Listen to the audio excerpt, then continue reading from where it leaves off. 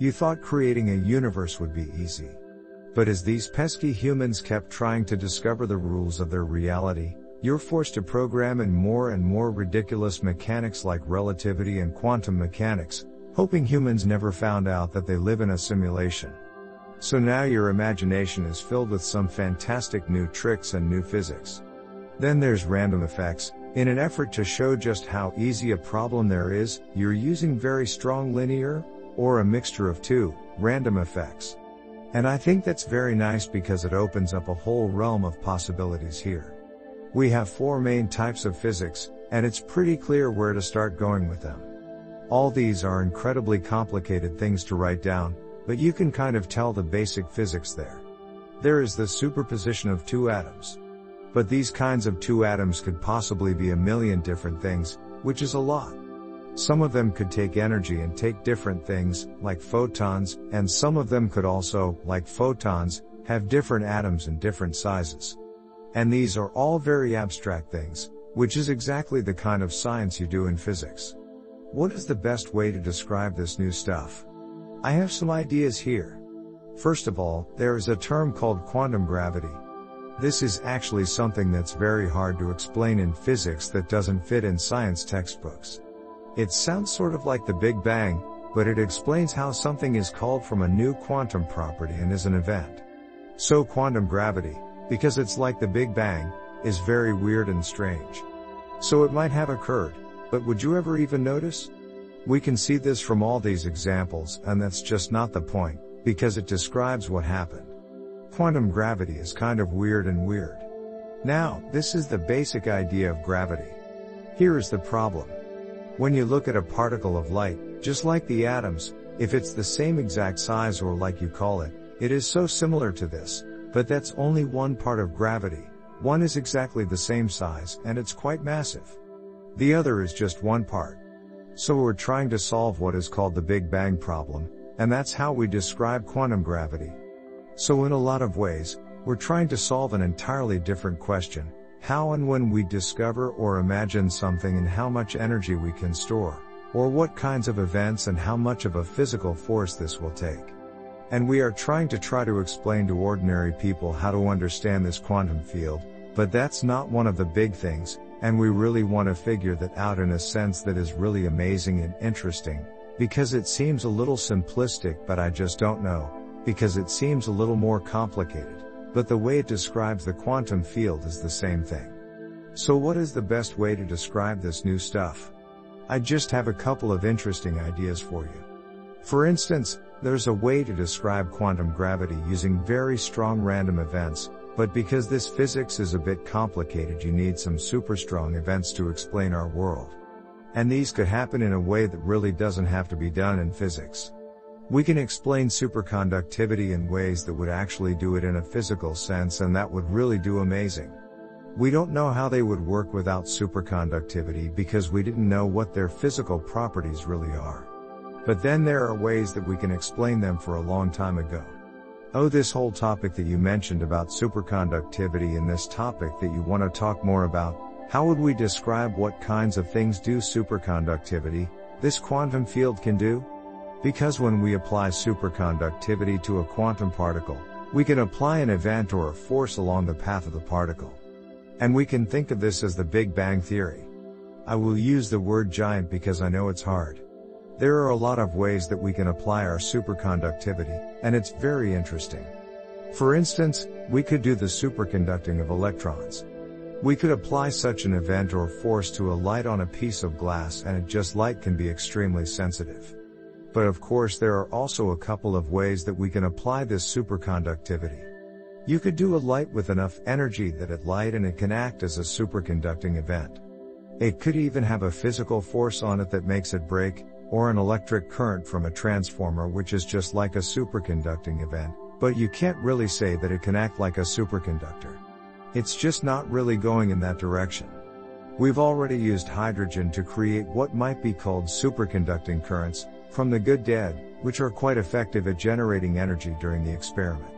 They were used successfully in an experiment to observe the behavior of water at high pressure. There are 2 problems with the experimental results.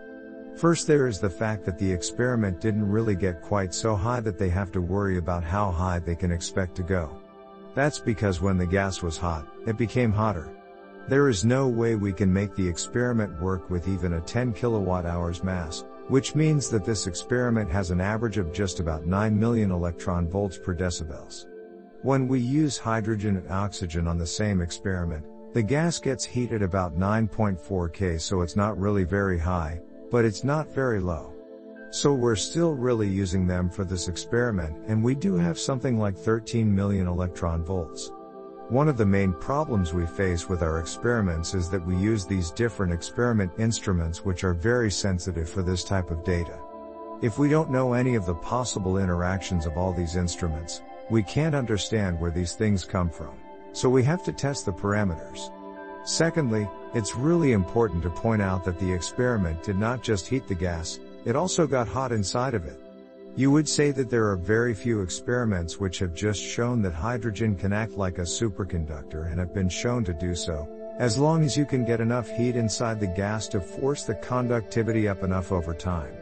One of the important considerations that I have about this is that there has not really been much research on what the potential for the hydrogen to have some very large energy changes is in the test instrument. I've been in that group with others, and they have tried really hard to work out how these hydrogen experiments really work when the researchers are doing them from the outside. In our case, there is a lot of science that has been done on the hydrogen, so we want to work with every single one of those together. I'm not sure that I'm convinced that there is anything wrong with how it works. I think that the experiment was just over in a relatively short time. It wasn't very much longer. We did one of the tests with a hydrogen ion. It has a large charge in the center, so we didn't find any other interesting results. However, to test whether it's possible for the hydrogen to act as a superconductor, it would have to be used as a hydrogen ion under certain conditions. I would say that there are plenty of experiments that have shown that hydrogen can actually operate at a much higher power than in the experiments with other electrons. We did the experiment in a fairly low pressure environment as well. Then I started looking more closely at the experiment's effects on other electrons. I began to understand how they interact. It took me some time to work out very clearly how the effect of the hydrogen on other electrons might work. You can see how they have interesting interactions within the experiments without them noticing them at all. I found out that a small amount of hydrogen actually activates its own electrons in its surroundings. The hydrogen has an effect similar to that of a laser. To take a very small amount of hydrogen, you would need two different materials, a copper-coated metallic electrode and a glass-based electrode, which can act as an electric current. That's all I really need, about 5 kilovolts and 10 kilowatts energy. So that is about half of the mass that we currently use. The other half is the energy from the hydrogen, and we use these for tests at high pressure. We don't have to do the experiment at any additional pressure. The other half used to be an ion. That allows the hydrogen to interact very quickly. I didn't find any changes, even at high temps. We did the experiment in a very low pressure environment, and it did find out something interesting with the electrochemical results. I know that we did experiment at very low pressures, that just makes it quite challenging to do the experiment with a gaseous gas. But the next experiment would not have been able to replicate that with something as low as I did that we used on the experiment. It has to do with how the energy is going to be distributed through the gas. We did the experiment in a very low pressure environment, and it did find out something interesting with the electrochemical results. I know that we did experiment at very low pressures, that just makes it quite challenging to do the experiment with a gaseous gas. But the next experiment would not have been able to replicate that with something as low as I did that we used on the experiment. It has to do with how the energy is going to be distributed through the gas. There's a very good study that's in this lab entitled Gaseous Carbon Monoxide Deposits in High Concentrations. And it should be interesting to see what sort of results they have. The results are very surprising to me. If you have a very big project, like something as big as the gas burning at the site of the explosion, you've got very different effects. It would take at least 300 kilograms of gases or about 50 kilograms of helium to make up 20 grams of gas. If we don't have the same results with some of the other types of gas that may have been recovered through it, and if we have that type of gas, It turns out to be a lot colder and even worse than what is reported. So we need to take another look. Narrator, are you prepared to carry on with this experiment, with the gas behind it? Catherine Thomas, I could go on and on. And I also told you as I was giving the workshop today that you could have a paper with this information, which I haven't published in a decade. I still have my pencil, which I won't do anymore because I'm going to have to get my paper out. Narrator, does your life matter to your organization? Catherine Thomas, well, it does. You could say it makes one of our members proud, because it matters.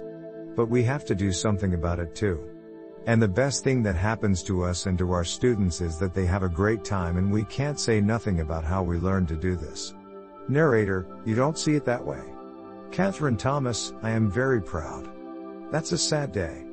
I had my last paper in 2007, and I had my last lecture in 2010, where we did another trial with an additional gas, and it did not meet the requirements I thought the study would be fulfilled with. And so it's very sad, because I was very surprised to find out that if you have a lot of other gas, you can create a lot of different kinds of processes as well. Catherine Thomas, and so I would go on and do more experiments with the gas than I had done in the past with gas. I wanted to do all of that because I wanted to do it in a very low pressure environment. So that's the one area where I think that we need to be very good about. Narrator, if you could be the first person to do these tests? Catherine Thomas, that's going to be a great thing to do. It's going to be a huge difference for human beings because it will give them some insight into how they can actually do what they are doing and how we're going to understand, in a way, what drives the energy that we use. Narrator, there are still many questions to ask. Will it change our thinking, and what is the answer to the world today? You all have answered those questions, and we need your help. Narrator, there are still many questions to ask. Will it change our thinking, and what is the answer to the world today? You all have answered those questions, and we need your help. We will take a look at our current situation and how that affects the future of the planet. 1. Will there be a rise in global temperatures where the planet's climate is warmer? Missy Hughes, if you look back at this chart of world temperatures in 2006, it's no doubt an ominous sign for scientists, for the future of our planet and the future of the planet itself.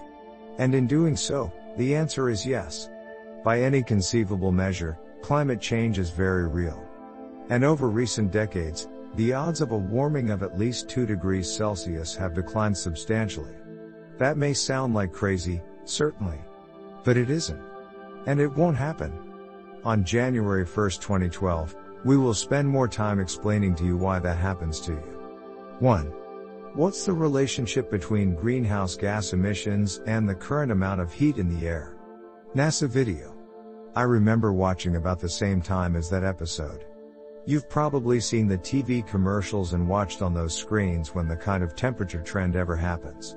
This is happening fast, and I'm not talking about a few years ago.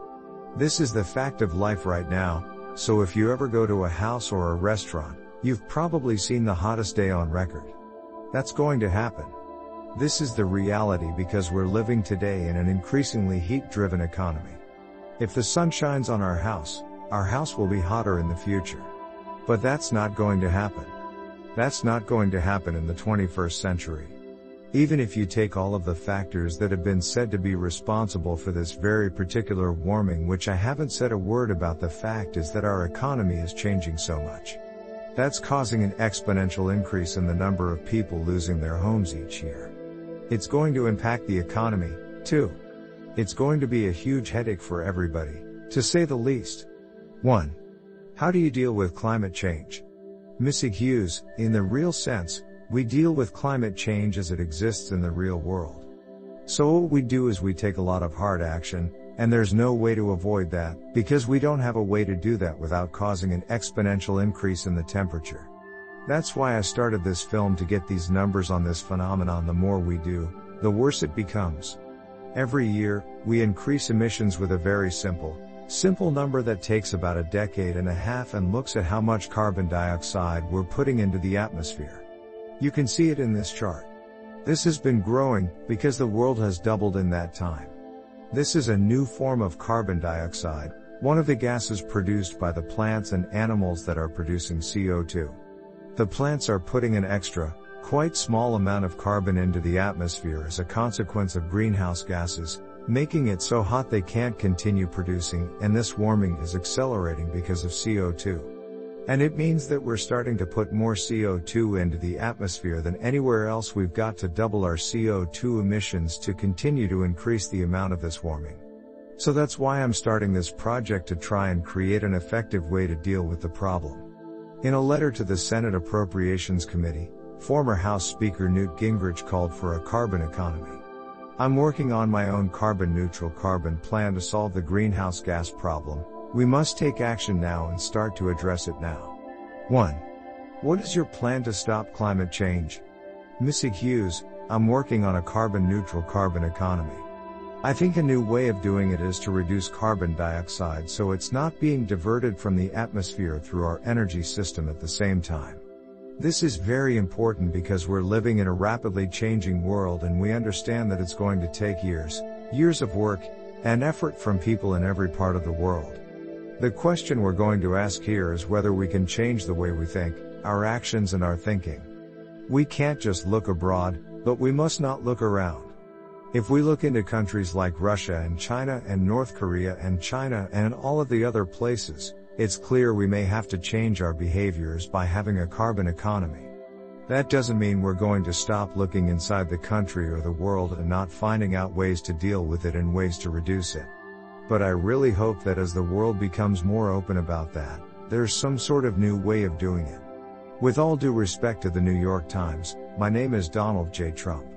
President-elect. Thank you for that. Thank you.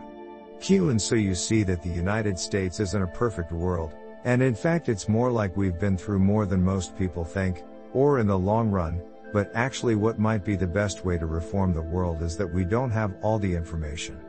Some people think that we just do, and people who don't see through the big picture, they say that's not the case. You are not making the kind of sweeping policy changes that we are going to need here. What might be the best way to make those changes are things. We've spent quite a lot of time thinking about things, we've made plenty of changes. We have some tools that I think might work for the United States. I think that has to be the American way here. And the problem is that there's a lot of very, very bad ideas out there in our culture that we don't want to consider. A lot of those ideas are ideas that have to be in place, that have to be understood in a much more humane format. There are so many things that we have to look at that are wrong with how we live in this country right now. I mean, the reason I didn't go to dinner with President Obama and say, well, I'm sorry for it, but I am a lot more tolerant than you are, is that we don't want to think that way. We want to think that way. So I think there is a good chance that we can change that. But we have to do it at a time when we can move quickly. And that's what makes me hopeful, and I think we have every right to go all the way to the other side of the issue. The thing about President Trump is he is very smart. He is trying to change both institutions and the way that they work. No one can put him in a position where he thinks, oh, I understand why you're saying this. I understand why you're being so extreme right now and that you need to move to a different direction. And there's nothing stopping that. All of the policies he's made, which are very hard to do right now. Most of the time, people have to live with that. But I would bet a penny on that. So I'll tell you what, I have to do it on my own. My family doesn't have all the information that they would want to, and I have to get to know and see that more often than I would have. I would do it with some great respect, but I also have to be very candid in my personal life and what I'll say and the way I'll say it to a lot of people. I've been living in New York for 16 years, I have a great wife and we have 2 wonderful children, but it's been hard living. What are I going to do to try and help my daughters, who are really good people, and we're trying to see how far our relationship is and how much I care or feel or care for them too, and how much I don't care about them? Do you have an answer for that? Mr. Gray, absolutely. Mr. Gray, absolutely. I just think that the fact is, I think it's very important that the public take this issue very seriously. I think the fact that it's been this issue and it's got going on for 18 months has absolutely put people at risk. I think it's good for the region and for the community. We have our fair share of issues. We have our fair share of problems. We have to do something to solve it. I'm in favor of more transparency, more accountability, more support for children of all ages in our region, and I'm very confident that we can make it happen. Michelle Gregg, we're going to finish it, the President. I have absolutely no doubt in his mind. Michelle Gregg, well, first of all, let's get this going. This issue just gets back to the President. John David Dixon, Mr. President, there are no words. President Obama, well, what I'm asking of you is, what we started out as. John David Dixon, well, look, I have a message for the President, and I say this after the horrific massacre in Sandy, I understand and there's a couple reasons. Laughter. John David Dixon, well, what I want to take from you right now, just 2 points. One can be that the US government, when it comes to issues like this one, it starts very early in the day. And if it continues, and we face a disaster like this one, we're going to have to act, and I am asking for your support. Well, remember what you said in February. And now, on our schedule, that night, we'll all be at home with the families. Let me begin with the last minute. Mary Brunswick, Secretary. Mark Wade, Mrs. President, for those of you at home here in the country, we're here tonight because I was sick. Well, I would like to remind you that I just did what I did in my entire life. And I will tell you it's really important because it's the last minute. And it's a little difficult to even remember this for 1 second or 2 seconds. Mary Brunswick, I apologize. I had a problem that's not my fault. It really is a concern because I need you, and I love you for it. President Obama, and that's why people say to me, hey, we're never going to get him out. But, in fact, what we've seen from the last 25 months is that things get better, and people realize, oh my God, this has to change, and this is important. Mary Brunswick, but I'm sorry, but it's got the potential to turn into such a catastrophe. It's going to be a whole new world, this danger of this kind of thing taking place all over the world, it's going to have an impact in the next 1 or 2 generations. President Obama, well, I want you to remember we have a responsibility as the first nation to prevent it from happening. And this morning, as we all do, I wanted to go to the White House with all of you and with the families, so, I know what you're concerned about. Applause. Mr. Franklin Castelli, I am happy to give you a final question about the issue right now. And this is my goal at this point in time. Mark Wade, Mr. President, I want to thank you really for going through. President Obama, unintelligible, first of all, I want to assure you that no one knows the details. There is a problem, this is a big one. There are a number of folks that I'm talking with all over the country and I would like you to know if things really are worse than they are in New Hampshire or New Jersey or Virginia or any of other states in the United States. To me that's the biggest concern, and the issue is, this is the worst part for the country. It's not about New Hampshire. It's not about New Jersey. The problem is people can't vote in New Hampshire because they do not have a vote. If they did, they would have to register to vote. And this is not the first time that I've heard this situation. Over the past year alone, we've had 50, 150, 200, 500 people register. And this is not the first time that I've heard this situation. Over the past year alone, we've had 50, 150, 200, 500 people register. That's nearly 10 times the number of people our city is currently hosting. It makes that city bigger. That's a change. But there were a number of factors that led to this change. First, that city needed to attract more African American populations at present. Second, many African American areas were losing African American residents, and they were trying to keep them there as well. Lastly, many African American businesses decided they needed to relocate, and there were many businesses that did not want to be displaced by one, particularly in the north. A lot of people would say, well, that's what we just needed. And we lost a lot of African American people because of that. Yeah. It's also interesting because I did a survey last year about the city's African American population and it found that in the north, we had a higher number of African American people who were moving out of our predominantly and racially diverse neighborhoods, because the New South, and we just couldn't survive together. So, that kind of led to some changes. It did lead to some people moving out of the city they had lived in for the last 30 years, which is extremely helpful and very encouraging. So many people want to feel better as the situation changes. You never quite know what that will bring. So to address these problems of affordability and lack of jobs, I want to tell you something about our local communities. It's really hard to imagine you would say one single thing about my city, and that's you would build a new school, but you would tell a group of strangers just to get up to ask in the park and say hello. It's true. Yes, it has. It's true. And I have seen it happen, that I actually spent 9 years in South Carolina. And my community has been extremely close, particularly with respect to education. And so people have moved here, but not much is happening there. I believe in education. There are many schools and other businesses that have been revitalized. And then there are also those folks that are in the business of providing services not directly for young people. A lot of them are going back and forth because it's time we let young people do that. We're working with a lot of local leaders in terms of this opportunity that I think we need, because education matters. And the other thing that's unique about my community, and I'm in no way involved in South Carolina, is that I'm a small white male. And there are quite a few folks that are struggling to figure it out in order to move back and forth. I think it's a fair sentiment that I take for granted, but, actually, my local communities need more education.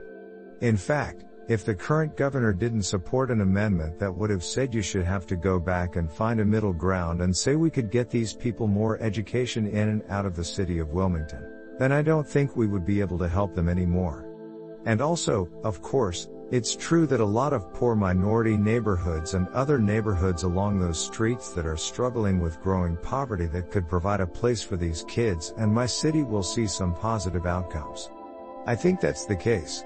But unfortunately, what I see is that there really has not been a lot of positive progress with respect to our schools, or with regard to our schools in many parts of the state, or even with respect to our schools, as to how to fix these issues. I think the other thing I have seen in South Carolina is really strong grassroots movement that has worked. I have seen similar stories from around the country, from Philadelphia, Chicago, Boston, Oakland, which have given us a chance to finally make a change. I think there was a time that just happened, in a much larger sense, when we were talking about a bill that would have allowed children from the poorest families to have education, and I believe that's now happening again, and I want to talk about it. I'll tell you something about that. I grew up near a high school in South Carolina that had 3 charter schools. And this was in the early 1970s. They did great things and they allowed for all kinds of good investments. But over the years the schools became very dysfunctional. They had so many of their kids who would be doing this in our city after high school, in our community, with some of those kids getting stuck without any school supervision or even really needed an alternative school. Now it really is working. It's all working. It's in places that haven't seen this before where the children need their education. There is that kind of momentum. I believe that's what the public school system needs. Now it really is working. It's all working. It's in places that haven't seen this before where the children need their education. There is that kind of momentum. I believe that's what the public school system needs. No matter what my opponent wants to do, I hope it'll work. I think it's a good thing the government takes responsibility for this, for the children. But for now it seems like we'll see the only path to make things go away this year. Is a big change necessary to make things better for a growing number of children? A large part I think is right here, with their parents. I'm hopeful enough that that will be a major concern. So, where do parents need to move in the next year? Does it matter what the government says about school choice? Can they afford to not only work, but build families and get to work for the whole year? It's not going to be about the money. We need to learn about the people who are working to get in on the things that will get to work for them. That will be an interesting journey because we've already seen so many examples of workers from across the country struggling to get their kids into a place that has good quality of services. What do you think will happen to the quality of care delivered? I would imagine there will be no real changes to the quality at the state or local levels. That's the way it should be. I think, for now, there should be no changes to the basic services that the state or local governments need to provide, but more importantly, they need to know more about what they are going to get. Will there be a job market in the states that will get to people who need the best deal for the best possible pay and a good quality of care? Do you have any ideas? I don't do anything for the unemployed. I understand the importance of doing something for somebody who might have already done something for the public. And I think that the public should be proud that they have worked hard and put up with the problem. People need to know that this country is better than this. They need to come together as a family to get out of this, and to build better lives for everybody. If this doesn't get done, I believe it won't start happening until we get some decent care that provides the best possible access to the best kind of care that is affordable and affordable and affordable, and that is the reason we have the Affordable Care Act. What is the big question when you say that there hasn't been a serious change in the quality of care for the poor for a decade? The big question is, what is this going to do if it's not working? And I think it has two dimensions. First of all, the healthcare system is badly broken. And I think we need to do a better job of putting things right. And second of all, we need to do something about this under the Affordable Care Act. Get out of the way. If you don't do that, what is going to change? If you're giving a tax break to a private company, and they're doing it through taxes to a small group of middle-class families and very affluent people, which are poor, I think it'll start from the top. And when people in the inner cities and in inner west suburban communities see a crisis that is going on, they will tell their children, okay, well, they have a future. But they're going to go to prison here, because they went to college and now they're going to prison. It's going to go wrong for the whole country. And I think that our current healthcare system is too broken and too unequal. There's a lot of progress in a lot of places. But, this was a very good time to talk about this. You see a lot of other people in this area who are having a hard time because they are being supported by the same people who support them from a very, very long time ago. And I think there's an idea coming together that, people in these inner west areas, and these same folks who are struggling, and that if you go to the very same places that really can get out of this, they know exactly what they're going to get instead of trying to make the system worse in different parts of the country. Do you think that's what we need going forward for our children? I think in the next generation the American system does a lot better than that of the past. But ultimately it has to be good for everybody. This country's not perfect. And the problem is it's not good for all kids. It's just too awful.